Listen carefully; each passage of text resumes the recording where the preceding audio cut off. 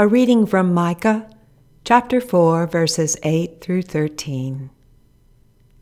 And you, O tower of the flock, hill of daughter Zion, to you it shall come, the former dominion shall come, the sovereignty of daughter Jerusalem. Now why do you cry aloud? Is there no king in you? Has your counselor perished, that pangs have seized you like a woman in labor? Writhe and groan, O daughter Zion, like a woman in labor. For now you shall go forth from the city and camp in the open country. You shall go to Babylon. There you shall be rescued. There the Lord will redeem you from the hands of your enemies. Now many nations are assembled against you, saying, Let her be profaned, and let our eyes gaze upon Zion.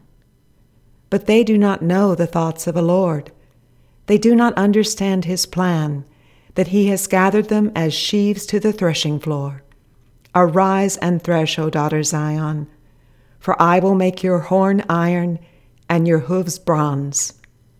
You shall beat in pieces many peoples, and shall devote their gain to the Lord, their wealth to the Lord of the whole earth.